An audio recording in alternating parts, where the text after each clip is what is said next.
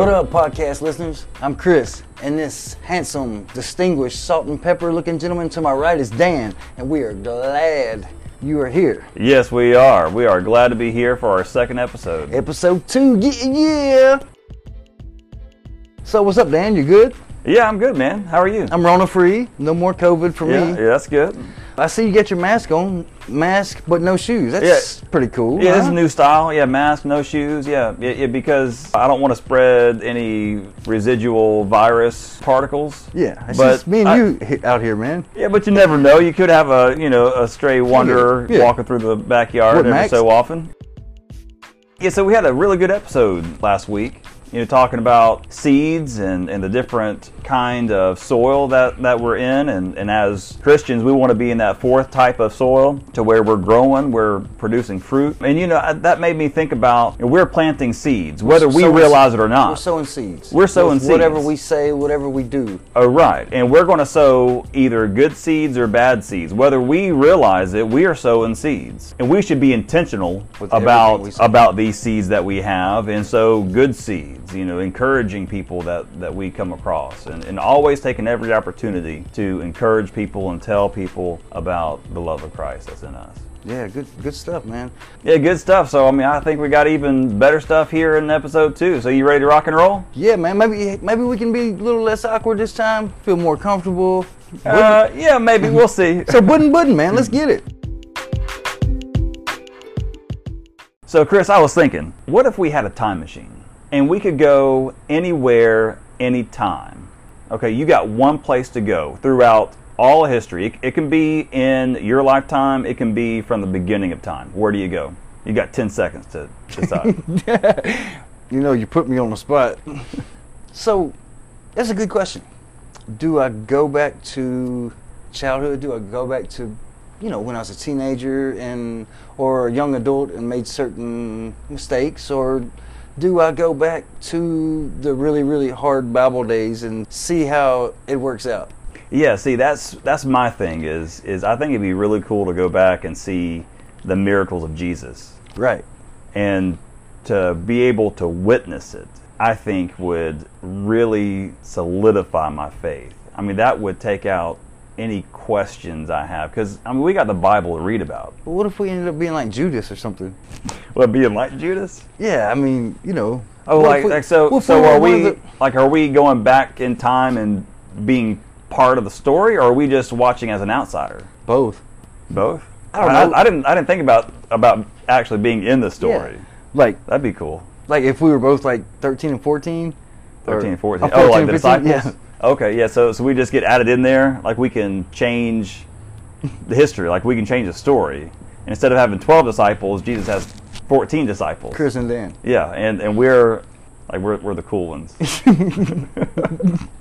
Or we could go into somebody's, kind of like Quantum Leap, You ever see Quantum Leap? Scott Bakula? Yeah, Scott Bakula. Man, I love Scott Bakula. Like, you jump into some person in history.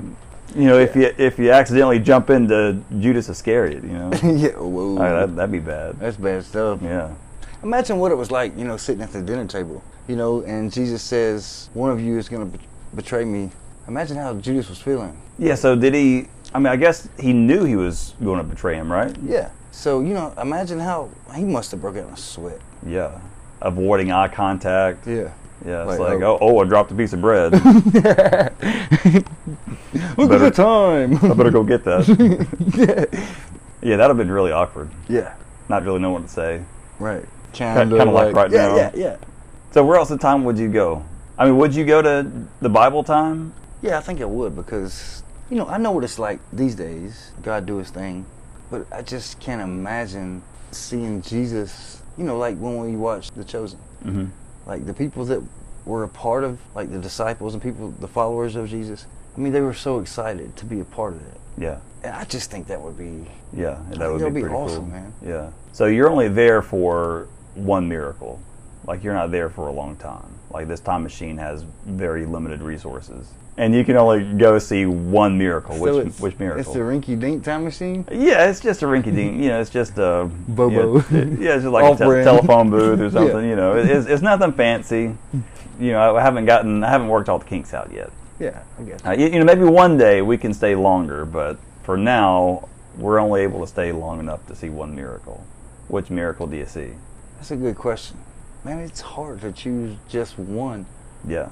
I would say Mary, one that was demon possessed. Because that is just seeing that immediate change from demon possessed to fully in her right mind, falling down and worshiping Jesus. Yeah, that'd be pretty cool to see. That's as big as it gets, pretty much. Going from dark to light. Right, and seeing that immediate change. Right. What about you? I was thinking, I was going to say seeing Jesus walking on the water. Oh, yeah. I mean, that's just defying the laws of physics.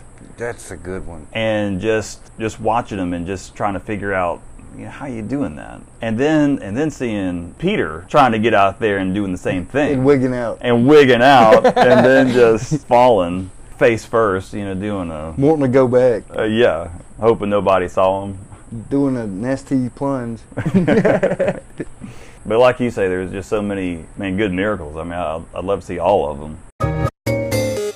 So in last week's podcast, we were talking about how God is in the business of changing people from garbage to gold. And we thought that we would make a series of our podcast for the next few weeks about characters in the Bible, about how God took their lives and changed them from garbage to gold. So Chris, can you think of anybody in the Bible that might apply to? Man, there's so many people. There's so many jacked up people in the Bible. But Saul comes to my mind. You might know him as Paul. Yeah, I know Paul. Yeah, I mean, he wrote the majority of the New Testament. He was a model Christian. I mean, the model Christian, besides Jesus, of course. Right. So why would you say that he's in this list of God turning him from garbage to gold? I mean, he's always a good guy, right? Not so much. Not so much, huh? He wasn't always a good guy. He used to persecute Christians. He would hold people's cloaks for them while they stoned Christians to death for believing in Jesus. I was reading how he was a Pharisee. Which was what, like Nicodemus, right? Yeah, that was like Nicodemus in the Bible. Like the old Jewish law. Right. Yeah, they were leaders in the Jewish church, and they held on to the Jewish law. So these are the guys that are quick to say blasphemer. Right. Yeah. They knew the law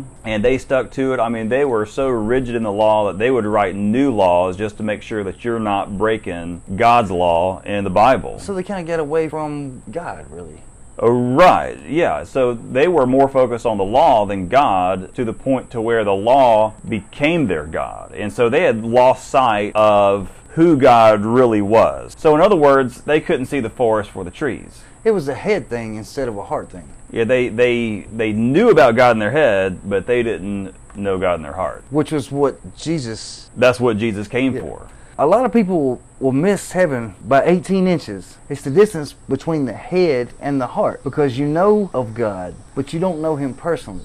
Yeah, that's good. Yeah, because even around today, I mean, most people that you run into are going to know about God, and they say that they know God, right, but it may be more of a head thing. Right. Don't cut grass on Sundays. Yeah. Well, I'm pretty sure my heart is in the right place. Yeah, just because you're cutting grass on Sunday doesn't mean that you don't believe in God. Yeah, or don't have a relationship with Jesus. So Paul was a Pharisee. He was one of those guys who would say you can't cut your grass on Sundays because it's Sunday. Right. So Paul thought that he was doing the right thing.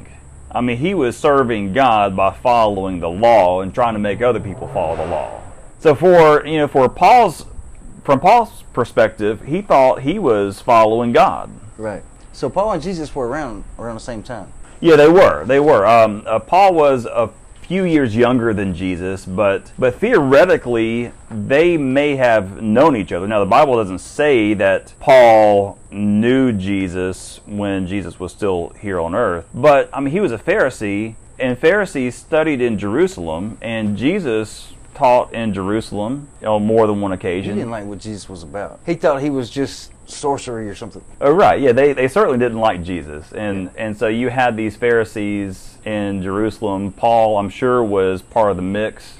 who didn't like what Jesus was having to say, because Jesus was saying that basically the law didn't matter. It was about a relationship with God is what mattered. Man, can you imagine that? Like being back in those times, I might have been like a Nicodemus or a Paul myself. Yeah, that's true. Yeah, and you know, I'm naturally a rule follower, so I'll probably be a Pharisee right in line with Nicodemus and Paul. You would not be cutting your grass on Sunday. So if Paul didn't know Jesus, I'm sure that they had seen each other. I'm sure Paul would have heard Jesus preaching at some point in Jerusalem.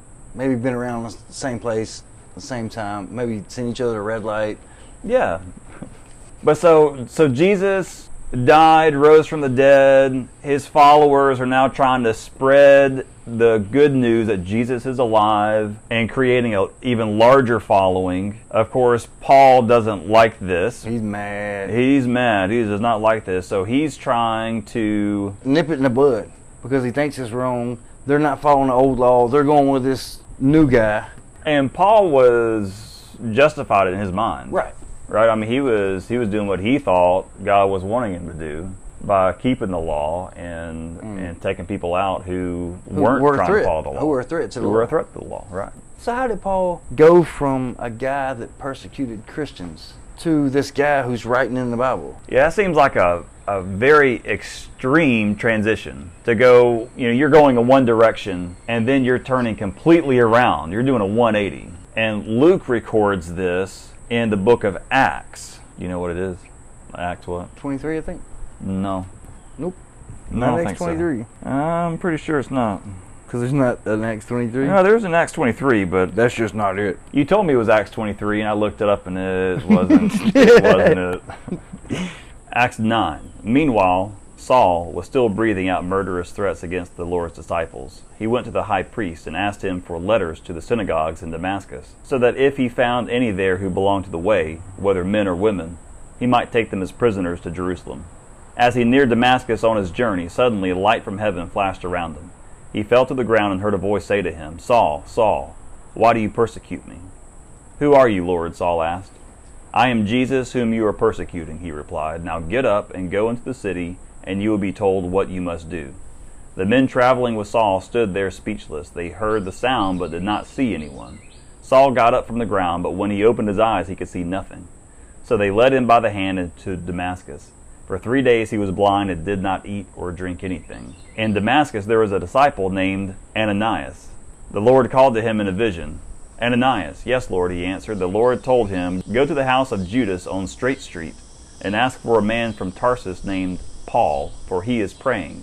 In a vision he has seen a man named Ananias come and place his hands on him to restore his sight." "Lord," Ananias answered, "I have heard many reports about this man and all the harm he has done to your holy people in Jerusalem.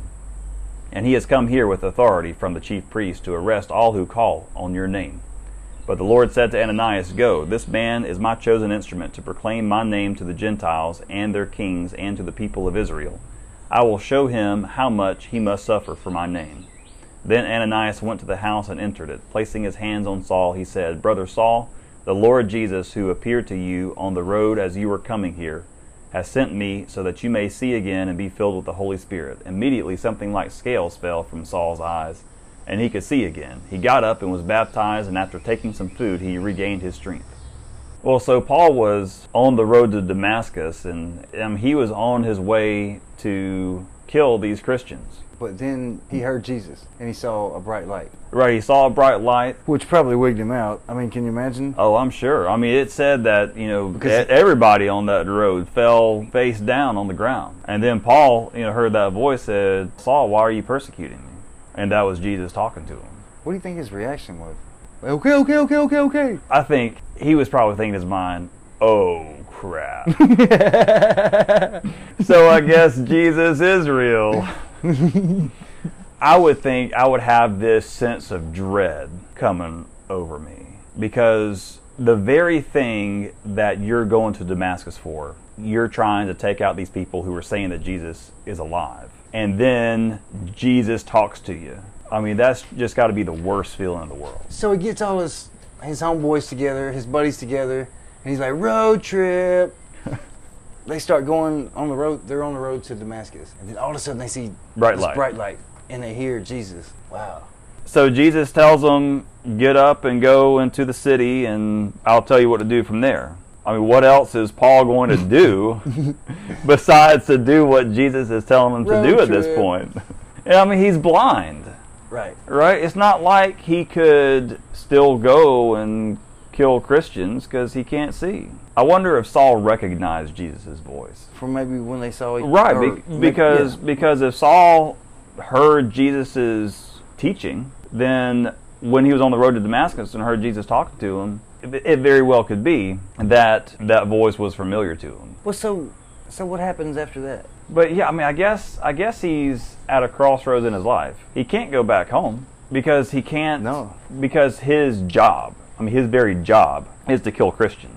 And Jesus has made it clear to Paul that he shouldn't do that anymore. He got to throw a monkey wrench in his plans, didn't he? So because he's in charge. Yeah, he's pretty much in charge of this. Yeah, and he can't go back and say, hey guys, guess what? Jesus is alive, he's real. I mean, his Pharisee friends aren't going to like that too much. No, they're not. And so his only choice is to listen to what Jesus says and go to the city. And I'm going. So from there, Paul goes to Damascus, and God speaks to this guy named Ananias, and he says that I'm going to make Paul my messenger to the Gentiles. And so God uses Ananias to help Paul regain his sight. Ananias didn't want to help this guy. No, he didn't. I mean, he was afraid of him. Because he was killing Christians. And he was like, if I go and talk to Paul, he may kill me. This could just be a trick. It could be a setup. Right. Yeah, so I think that's why God came and talked to Ananias.